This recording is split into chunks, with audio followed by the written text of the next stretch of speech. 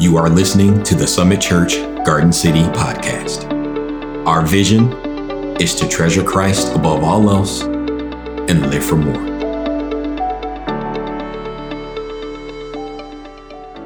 I do promise that I won't be as long as I was last week, so at least I'll do my best.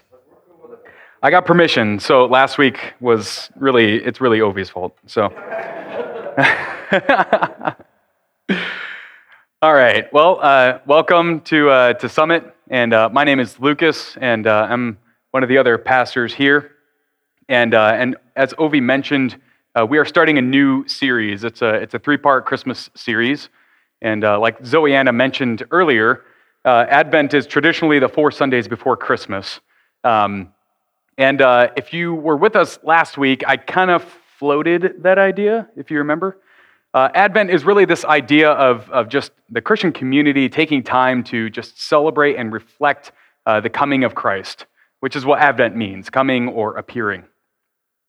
And so it is appropriate during this time to sometimes talk about the Lord's second coming, right? He didn't just come once, or he did just come once, but he's coming again. And that's kind of what we talked about last week, and that's how James ends his book, is basically just ending on this note, on this idea that Christ is coming, the judge is at the door, the Lord is near, so then live like this. And so that kind of started off this idea of Advent. And what we're going to be covering the next 3 weeks is the idea of Christ's first advent and the great joy that comes out of what he accomplished in his life and his ministry while during his first advent. And specifically, we have 3 weeks, and over those 3 weeks, just like Ovi mentioned, we're talking about a Savior for every season. We're specifically going to zero in on this idea of Christ as our prophet, Christ as our priest, and Christ as our king. Now, these might sound like obscure titles or offices, or just, I don't know, maybe it doesn't connect. And a lot of times, it's that perspective that we lose is because we're not as connected to the Old Testament or the prophecies of the Old Testament as the Jews would have been in the first century. So we're going to be spending a lot of time in the book of Hebrews, and the book of Hebrews was written to, you guessed it, Hebrews, right? So, this idea of, and Hebrews really kind of captures this idea of Christ as prophet, priest, and king. And this would have connected very closely with the Jews in the first century. They would have been intimately familiar with these different roles or these different offices. And so we do need to kind of get a little bit of an Old Testament perspective, and I just want to kind of lay the foundation for the next 3 weeks of these 3 different offices. And then today we're specifically going to zero in on the office of prophet, Christ as our prophet, or a better prophet. So from the Old Testament perspective, there's actually only 2 individuals in the Old Testament that were prophet, priest, and king, or 2 individuals. The first one was actually Adam. Adam was actually set up to be a king in that when God created everything, and then he put Adam in charge, he threw the keys to Adam and said, take care of her, right? And so it was Adam's responsibility to actually manage creation on behalf of God. And that's what the kings did in Israel, is they managed, or they kind of ruled Israel on behalf of God. And then also, Adam was meant to be a priest. And if you're unfamiliar with this concept, the garden really was set up to be a temple. It was a place in which the presence of God dwelled. And Adam was given 2 jobs. It was to work and keep the garden. And these are the same words that are used of priests when they are to work and keep the temple. And it's this idea of keeping it holy, keeping it sanctified, and keeping it pure and undefiled. So this was a role of a priest, is that Adam was meant to keep the garden holy and separate and pure. And then he didn't. And then also Adam was meant to be a prophet in that he was meant to, or intended to, communicate the will and the words of God throughout all of creation. And again, At least from Eve's perspective, she seemed to be unaware of what God's words actually were. So, you see how poorly this went when a man was a prophet, priest, and a king. And so from that moment on, we see those roles are distinct or separated for the rest of the Old Testament. Except for this second character, is a guy by the name of Melchizedek. But we're not going to have time to get into Melchizedek, but I'm sure we will get into it next week when we talk about Christ as our priest. So you have a talking point. I don't know if you're going to bring up Melchizedek, but you're going to have to now. So yeah. So Melchizedek, he was the only other individual, but that's a special case. We'll talk about that next week. So outside of Melchizedek, after Adam, those roles were always separate, specifically the priest and the king. Priests and kings were never supposed to kind of blend or mix their roles together. So much so that we even see Moses. He was a Levite, right? So he was in the line to be a priest, right? The priesthood was promised to Levi. And so Moses could have been a priest. However, what ended up happening is that it wasn't Moses that was priest. It was his brother Aaron that was actually promoted to be high priest. And so why wasn't Moses? Because Moses was operating as the king or the guide or the judge, the one to judge Israel. And so he was operating as a king figure, and so his brother took on the priest role. Even we take Saul. Saul was the first king of Israel, and he was about to go into battle, and he couldn't find his priest, namely Samuel. And so what does Saul do? He's like, no worries, I'll just offer the sacrifice. And because of that, God said, because you have done this, I'm now removing my spirit from you. I'm removing your kingship, and I'm giving it to someone better than you. So this is a very, it's very important. And again, this would have been in the minds of the Jewish people at this time, is that you don't mix priest and king. Now, prophet, there was David. He prophesied and he was a king, right? So that does mix. Again, Samuel, he was a prophet and a priest, so that does mix. But specifically, priest and king, they did not mix. And this is also the reason why in the Gospels, when we see Jesus walking around, the Jews are so confused about Jesus. Because they were expecting, it depends on your religious schooling, but they were expecting either 3 or 2 messiahs. The Jewish people, they were expecting a high king, right, a Davidic king, that was going to rule over the whole world and that was going to mete out justice on behalf of God. So they're expecting a high king, a Davidic king, but they were also expecting a high priest that actually dwelled in heaven and mediated between man and God. So they're expecting a high priest Messiah. And then a lot of other Jews, they were also waiting for a suffering servant, someone that would actually suffer on behalf of the people and take away the sins of God's people. So a lot of them, they were looking for 3 messiahs, and so when they go to Jesus and they say, tell us, are you the Christ? And he says, it is as you say, and the Son of Man must suffer many things and die at the hands of the Gentiles. And they're like, that's not what what? The Christ doesn't suffer, right? That's the suffering servant, not the Davidic king. And it was just very, very confusing for them, and they had such a hard time resolving this. And so from the Jewish perspective, one guy being prophet, priest, and king, that would have been earth-shattering. That's foundational to what we have in Christ. And this is why we're taking 3 weeks to talk about this, is that Christ is our everything. He is our prophet. He is our priest. And he is our king. So what I'd like to do is, like I said, we're going to talk about prophets, specifically prophets. There's 3 different texts that we're going to go through, and specifically in Hebrews 1 and in Hebrews 2. I really wanted to read both chapters, but I couldn't figure out how to do it without being over an hour. So instead, we're just going to kind of break it apart in 3 different texts. So I'm going to read these texts. I'm going to say a quick word on kind of what prophets were, and then we'll go ahead and pray and get into it. So the first text is Hebrews 1 through 4. The second one is Hebrews 2, 1 through 4. And then the third one is Hebrews 2, 10 through 14. And no, I didn't mean to be cute by making them 1s and 4s. It just worked out that way. But this, these are the texts that we're going to be reading. So the first one, Hebrews 1, 1 through 4. It says, God, after he spoke long ago to the fathers in the prophets, in many portions and in many ways, in these last days has spoken to us in his Son, whom he appointed heir of all things, through whom also made the world.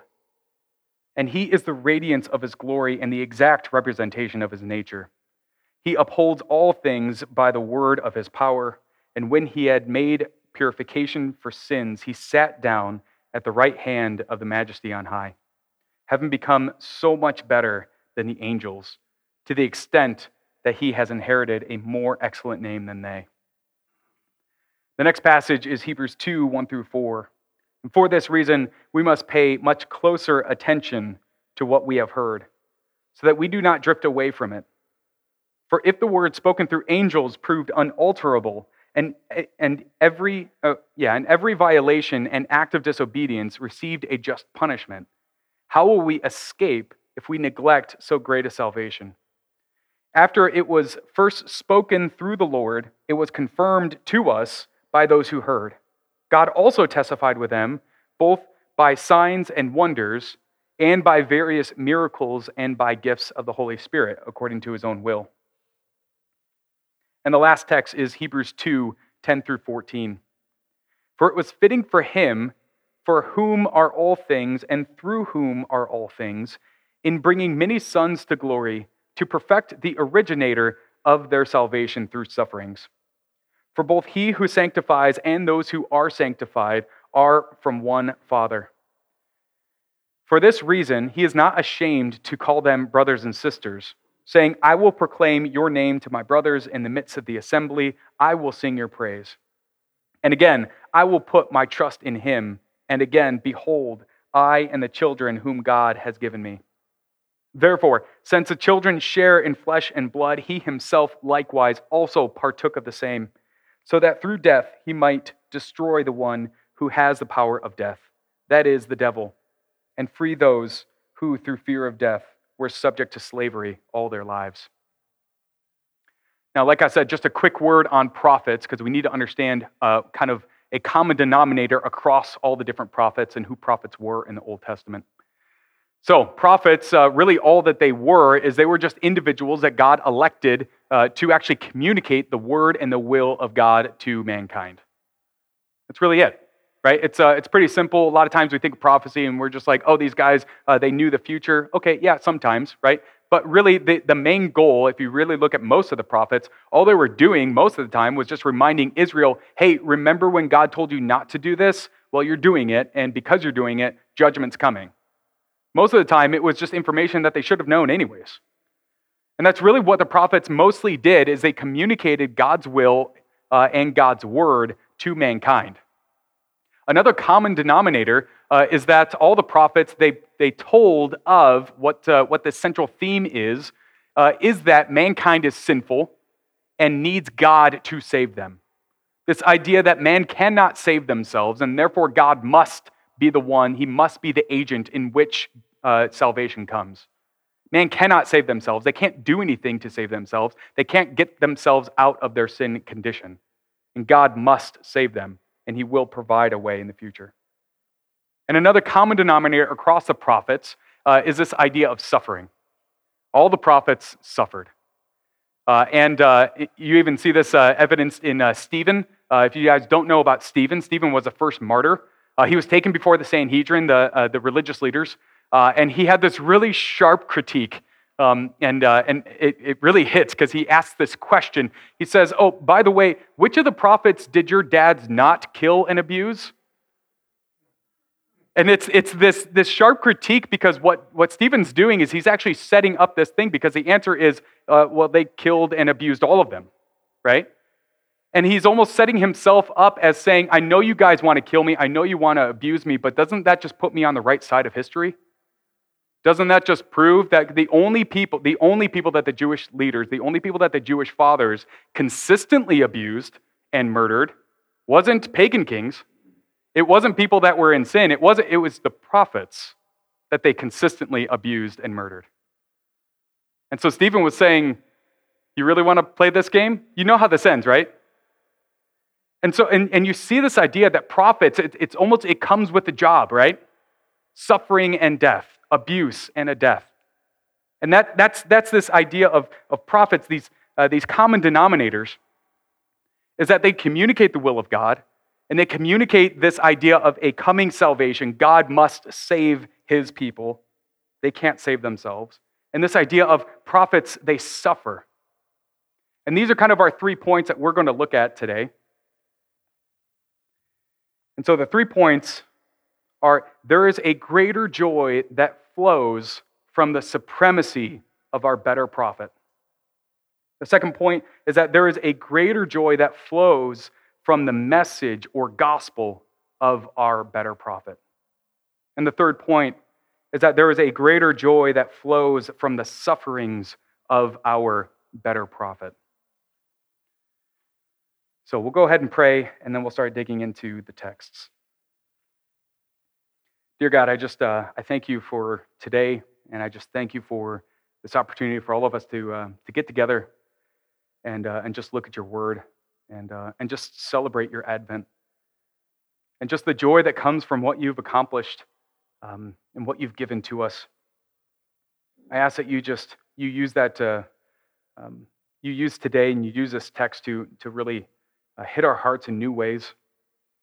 And I ask that you open our hearts to the word that you have for us, and just use it to vivify our broken lives, and that through your text, through your word, through your Christ, you give us new life, and that we feel that more and more abundantly as we get to know you and we grow closer to you. And we thank you again. In Jesus' name I pray. Amen. So, when I was a kid, just a wee lad, I remember there was a time I was playing in my room all by myself, just minding my own business, right? Being the good little boy that I was. And my brother just comes darting into my room, screaming, and he just tells me with all this excitement, "Lucas, Mom just told me that we can color on the walls." And I was like, this is great news. This is fantastic. And so immediately we get the crayons and the markers out, and I start drawing on the walls, because of course, what little kid doesn't want to do this? Not noticing that my brother has now hidden in the closet, and he's also drawing on the walls, but like behind the clothes so that you can't tell. And so I'm just living my best life, right? And then what happens immediately after is my mom finds out, and so she, I don't know, like subdued rage is, I guess, a good way of putting this. She very calmly, basically, she put an end to it. Let's just put it that. Now, to be fair, she didn't punish me. I can't remember what happened to my brother. I just blacked out, so I don't remember. No, I'm kidding. I'm just. But she recognized I guess, her naive younger son was obviously taken advantage of. But the point is, when we receive good news, we have to check the source, right? Okay. And I didn't know that. I just blindly trusted whatever good news I really wanted to hear. And this idea of Christ as a better prophet is that we don't need to, we can trust in this better prophet. We can trust in the source. He's given us good news, and so as our better prophet, we can trust the source, namely because we know the source. So that's where we get into Hebrews 1 through 4. And I'll just read this first part again. And it says, God, after he spoke long ago to the fathers in the prophets in many portions and in many ways, in these last days has spoken to us in his Son, whom he appointed heir of all things, and through whom he also made the world. Now, what's remarkable about this, and this is kind of the Old Testament perspective, is that mankind was given a lot of different prophets, and many of their messages were in part. Again, in Adam, we get this promise, we get this prophecy that God will send a seed to crush the head of the serpent. Awesome. That's a portion. You guys see how that's just a portion? It's not the full story, right? And then again, in Moses, we get the law, and we get this idea that man can't save themselves, and if man tries to live according to the law, they will always fall short, right? And then Moses gives this prophecy or this promise that there will come a better prophet, a prophet greater than Moses. So again, there's this coming. It's just a piece, though, right? It's just a portion. And then even Jeremiah, he talks about this new covenant that's coming, right? Israel, they again and again and again, they fail, and God's going to wipe them off the face of the earth. He gives this analogy of it's like ash in the wind is going to be like Israel. But he says, but I promise I'll bring you back. I'm going to do something great in you. And he promises in this moment, when I bring you back, I'm going to give you this new covenant. I'm going to take this heart of stone out of your flesh. This is Ezekiel. I'm going to give this heart of stone out of your flesh and give you a heart of flesh. I'm going to give you a new and living covenant. So we get these prophecies, and we always get them in part. We get portions of them and over time. And that's amazing that God is even willing to communicate that. But what the writer of Hebrews is getting at is he spoke long ago to the fathers in the prophets in many portions and in many ways. And in these last days, he has spoken to us in his Son. One prophet, one message, one time. No longer do we need to wait for the next portion. No longer do we need to wait for the next prophet. And so if Christ is our better prophet, how do we know this? How do we trust this? And so God, in order to communicate this, he just sends his Son. And not just a son, but the one that was actually the agent of creation. It says, the one who he appointed heir of all things, and through whom he also made the world. And again, we get this idea that when God said, let there be light, it was Jesus that actually manufactures the light. When God created the heavens and the earth, it was actually Jesus that actually manufactured and created them. So isn't it appropriate that God would send the one that actually created the world to actually step into that world to communicate God's message? And so no longer do we need to wait for portions, no longer do we need to wait for more prophets, no longer do we need to wait for different ways and different times, because we have one prophet. And the writer of Hebrews, he even goes on to the next portion in verse 3. He says, and he is the radiance of his glory. Christ is the radiance of God the Father's glory and the exact representation of his nature. And he upholds all things by the word of his power. And this, again, this idea that when Christ was incarnate, when he took on flesh, as he walked among men, what people didn't recognize as they spoke to God incarnate, as they spoke to the exact representation of the nature of God, they didn't realize that he was literally holding them together. And as they spat on him and as they beat him, they didn't recognize the fact that he was holding them together as they crucified him on a cross. And it was this prophet, it's this greater prophet that actually then communicates God's word. And again, what they didn't recognize is that his person was God's word. Christ is the word of God. And then the writer of Hebrews goes on to say that he made purification for sins and sat down at the right hand of the majesty on high, and having become so much better than the angels, to the extent that he has inherited a more excellent name than they. Now, this might seem like an interesting transition, right? He's talking about prophets. He's talking about the Son being the perfect prophet. He's talking about we don't need to wait for other messengers. We don't need to wait for people that we might not trust. We don't need to wait for the next section of the prophecy. We have everything in Christ. And then he talks about, and Christ is better than angels. And a lot of people have actually read this as saying that Christ was before his ascension, he was actually lower than the angels. And this isn't the case. This isn't what the author of Hebrews is talking about. What we need to recognize is what angels are angelos in Greek. It just means messenger. And so these messengers, they also communicate what? The words of God. You see, these angels are actually parts of these, they're actually operating in the same way, in the same vein as the prophets. And so when it talks about how Christ he inherited a more excellent name than they, what it's communicating is that we don't even need to wait for angels. We have Christ. Even Christ communicates better than the angels. So even when we were waiting for new prophecies, even when we were waiting for new prophets, even if God sent us an angel, that's still not good enough.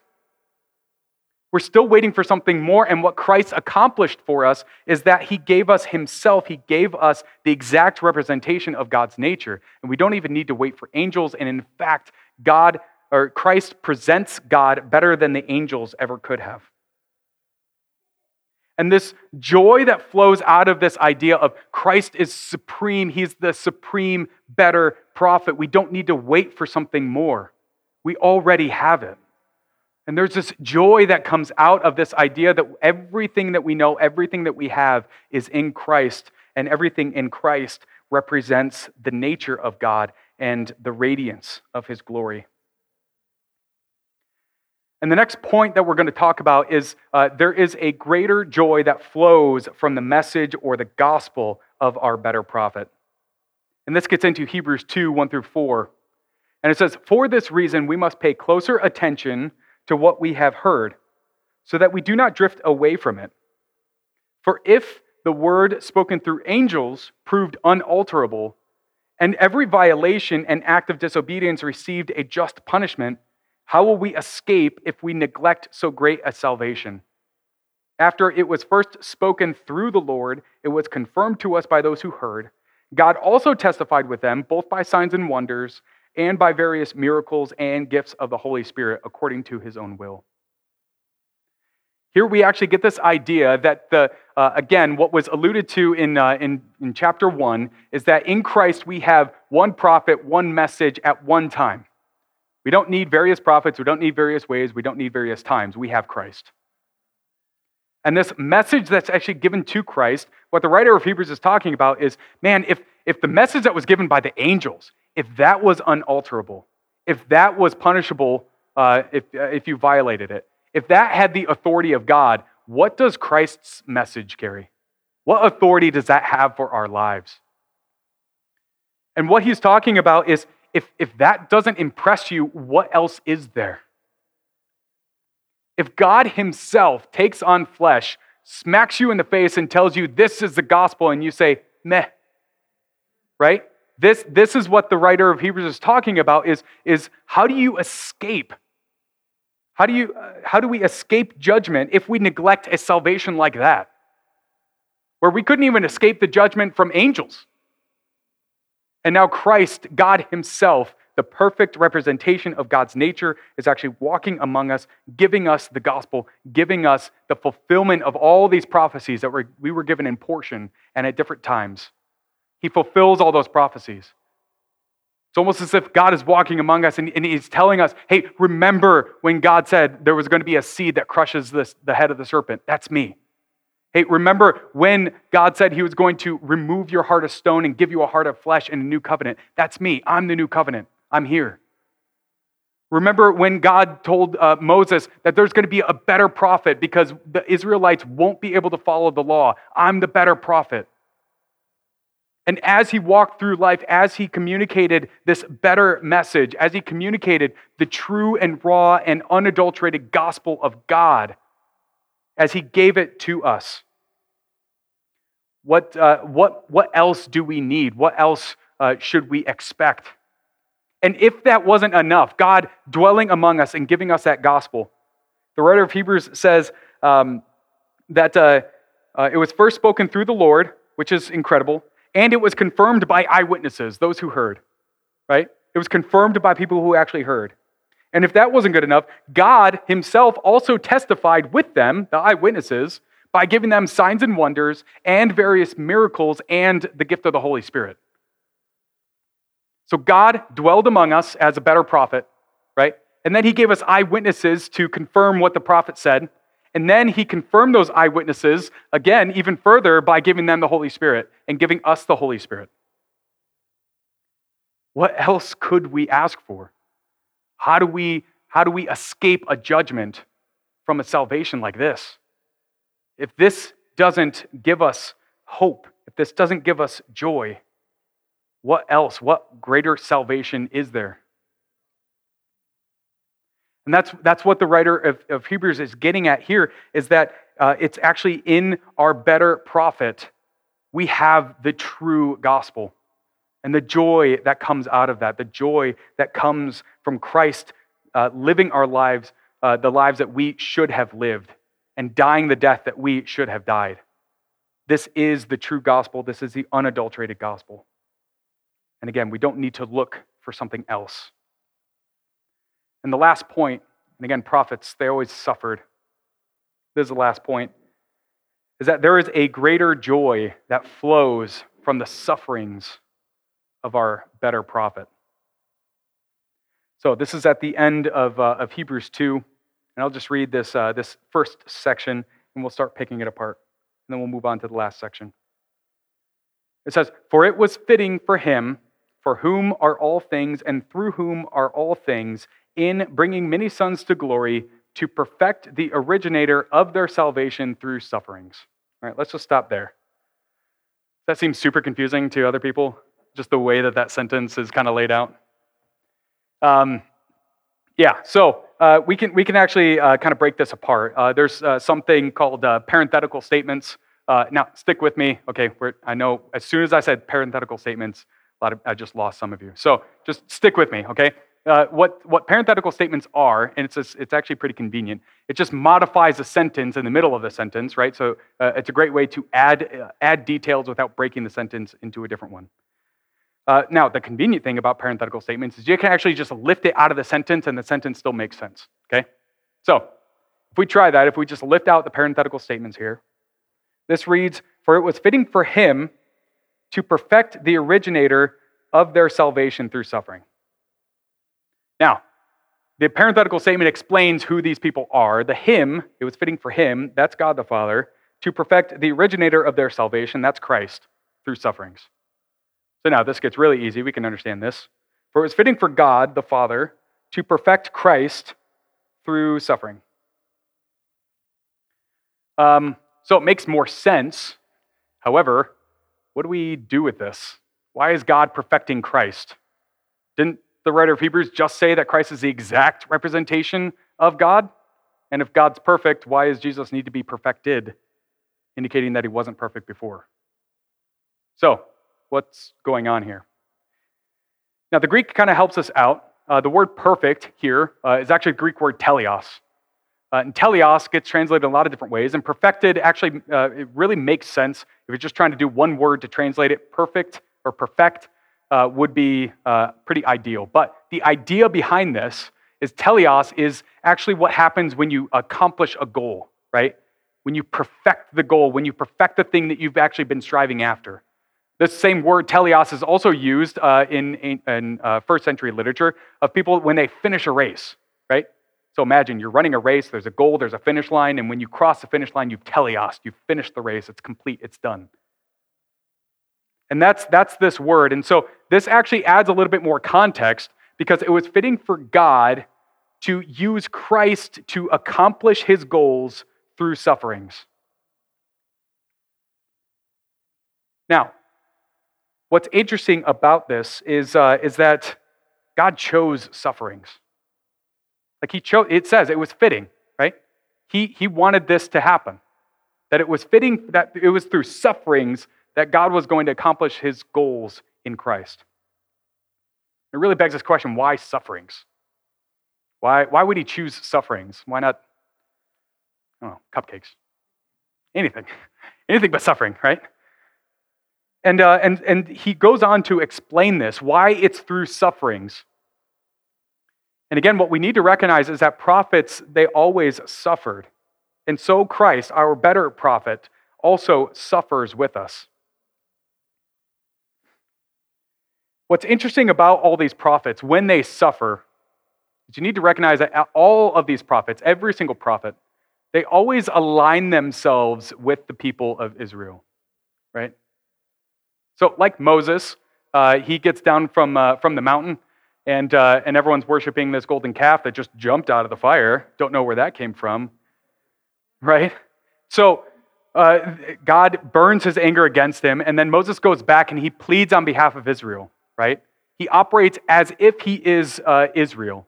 And he says, please, Father, forgive them, right? Give them another chance. Remember your promise that you made to the fathers, right? And he begs on behalf of Israel. Moses aligns himself with the people that are now opposed to God, which seems dangerous, right? But this is what the prophets do. Even Isaiah, when he's in the throne room of God, he says, woe, I am undone because I'm a man of unclean lips and I live among people that are unclean. Again, he's aligning himself with unclean people. Again, this is dangerous, but this is what prophets do. Even Ezra, right? We went through Ezra, and when Ezra gets to the second temple and he sees everyone, they just got their temple back, and the Israelites are already screwing up again, right? And Ezra gets there and he mourns and he weeps and he begs God, please forgive me. Ezra didn't do anything. But what he's doing is he's actually aligning himself with the people of Israel. So what's interesting about Christ suffering as our prophet is he's now aligning himself with us. Do we see that? And the writer of Hebrews even goes on to say this. He says, to perfect the originator of their salvation, again, Christ, through sufferings. For both he who sanctifies and those who are sanctified are from one Father, one source. And so this one who sanctifies, this is Christ, and the ones who are sanctified, that's us, and we are all in one Father. He says, for this reason, he is not ashamed to call them brothers and sisters. Now this starts making a lot more sense. This gets far heavier than just Christ being a prophet and coming and just bearing a message. Yes, a son of God, which is remarkable. God incarnate walking among us. That's amazing. A supreme, better prophet. The supremacy of this better prophet over all the angels and all the other prophets. The supremacy of his message, the whole entire message, one message at one time. But now he's actually suffering with us. Why? So that when we suffer, we now participate in the sanctification which is in Christ. And if we participate in sanctification in Christ, he calls us brothers and sisters. So what's more is this prophet, this better prophet, suffers. Why? So that we can be called brothers and sisters of Christ. It's through this sonship that now we get so much more. Again, our big brother, Christ, it said in 1 Hebrews 1, it says, the Son whom he appointed heir over all things. That's our brother. Heir of everything. And now because we now have the opportunity to actually participate in his sufferings, when we participate in his sufferings, he calls us brothers and sisters. To back up, in earlier in the chapter 2, verse 10, it says, to perfect the originator of their salvation. This originator could also be translated as pioneer. Again, someone that's inventing something new, carving a new way, plotting out a new course. And why would Christ be a pioneer is because he's doing something new so that others can follow. Later on in the book of Hebrews, it also compares Jesus to better than Moses. And what was Moses? He was a pioneer, right? He plotted out a new way. He showed people a new land, and the people followed him. Christ is our pioneer, and what he's pioneering is he's pioneering a new way to suffer. The reason why God chose suffering is you were going to suffer anyways, right? We all suffer anyways because of sin. But now, if we can suffer for Christ, that gets something done. That accomplishes something. That gives us new life. That gives us sonship.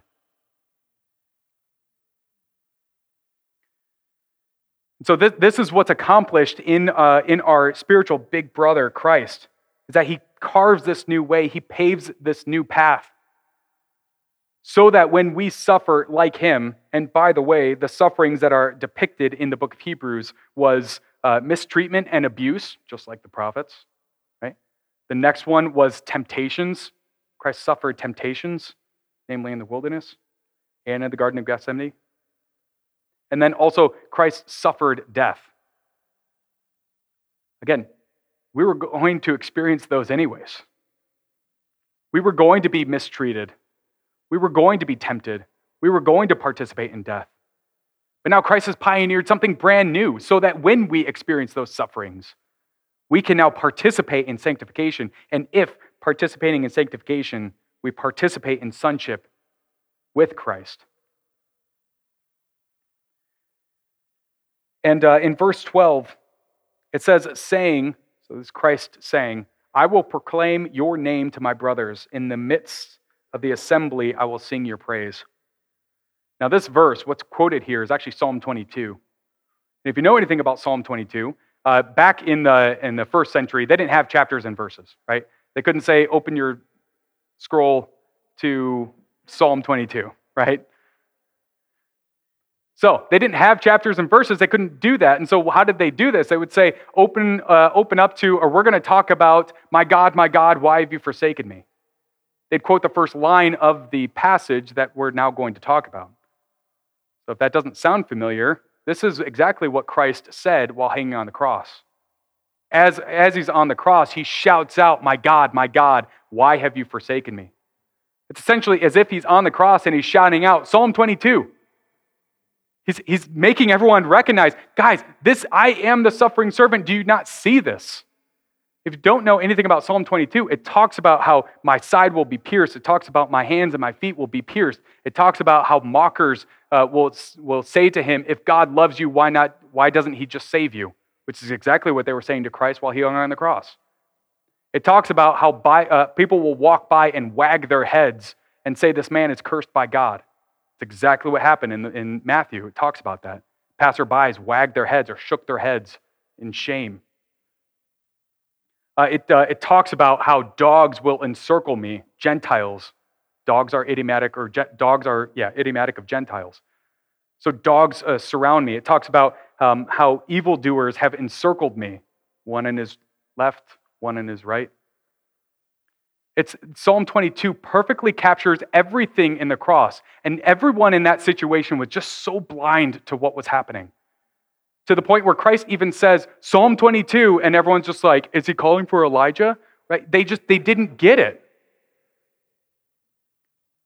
And what's remarkable about this, and this is what the writer of Hebrews is talking about, is he says, I will proclaim your name to my brothers in the midst of the assembly. I will sing your praise. That's at the very end of Psalm 22. And so when you ask the question, when did Christ say this? When was he not ashamed to call us brothers and sisters? It was on the cross. It was on the cross when he wasn't ashamed to call us brothers and sisters. It was on the cross as we were crucifying him. He wasn't ashamed to call us brothers and sisters. And the suffering of Christ is that as we're actually putting him to death, as he's suffering at our hands, as he's suffering at the hands of the Jewish people, he calls out, Father, forgive them, for they know not what they do. He calls out and calls them brothers and sisters. He offers them salvation as they're crucifying him and as they're putting him to death. You see how our spiritual big brother it's paving a new way for us to view the world, a new way to view those that actually persecute us, a new way to view temptation. This is a way for us to participate in Christ, in resisting the devil, in resisting temptation. It's a new way for us to suffer and look at people that oppress us and abuse us and misuse us. Because now we get to look at them as brothers, potential brothers and sisters. We have a new way of looking at death. Death is not the end. We get new life. We get a resurrection. In the next section, or in the next half of this verse, it says, and again, I will put my trust in him. This is in 1 Samuel. And again, behold, I and the children whom God has given me. This is Isaiah 8. Again, both of those situations refer to a suffering servant calling the people that oppress him children of God. And it says, therefore, the children share in flesh and blood. He himself likewise also partook of the same sufferings, the same temptation, the same mistreatment, and the same death, so that through death he might destroy the one who has the power of death, that is, the devil, and free those who through fear of death were subject to slavery all their lives. What's remarkable here, and this is something that I teach my students all the time, is Christ had to be human. He had to be fully man in order for his sin, in order for his sacrifice to pay for humans' sins. The blood of bulls is not permanent. It's not adequate. But the blood of Christ, that's adequate. It's permanent. But a best case scenario is the blood of one innocent man might pay for the sins of one sinner. Worst case scenario is the wages of sin is death. So the worst case scenario is that Christ's sacrifice paid for one of our sins, which gets nothing done. So Christ had to be fully man, but he also had to be fully God in order for that sacrifice to be God-sized. In order for that sacrifice to actually pay for all sins, past, present, and future. And not just the sins that you committed, but all the sins that you're going to commit. And what's being accomplished in Christ is that God cannot die. And so when Christ participates in death, what happens to death? Death can't hold on. Death can't contain God.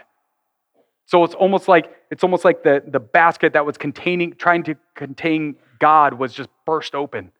It just broke open, and now there's nothing left in the bottom. There's no floor to this thing. It's that death through Christ has now given us the ability to live in death. We now live through Christ's death. And it's because he has defeated death. Now we have the ability to participate in new life.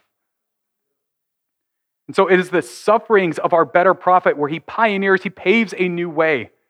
So that in participating in death, he destroys the power of death and the one who has the power of death, which is the devil, and he frees those who through fear of death were subject to slavery all their lives. That's us. We were subject to slavery all of our lives, and that's all that we've ever known, and that's all we ever will know without Christ. But it is through this better prophet, it is through the sufferings of this better prophet that now we get to experience death just like everyone else. However, it gets something done. It accomplishes something. It gives us new life. It gives us a resurrection. And the joy that comes out of this is the idea that we now don't have to fear death. We no longer are slaves to death, but instead now, right? We don't have to wait for this. Now we are free. Now we are free from this fear of death because we have a better prophet. We have a better big brother. We are going to be taking these ornaments in the back. We'll talk about this a little bit more, but we'll be taking these ornaments and actually writing down the names of people in our lives that don't know Christ. And what we're going to be doing over these 3 weeks is we're going to write their names down, we're going to hang them on that tree, and we're going to pray for them over and over and over and over. We're going to pray for the salvation of lost souls that God has put into our lives. And we're going to pray for those individuals. And the reason why we pray for them, the reason why we're so desperate to get to them is because we have a greater joy. There is a greater joy that comes out of this better prophet that we have in Christ. And when we have this greater joy, we have something to share and we can't contain it, or at least we shouldn't. And this is actually alluded to here in this last section where it says, Christ was not ashamed to call them brothers and sisters. And you see this quiet rebuke where it's like, if Christ is not ashamed to call us brothers and sisters, we should not be ashamed to call him our Christ. And there's this desire, there's this hope that we too can find lost brothers and sisters, right? Future brothers and sisters, unrealized brothers and sisters. Because we were there too.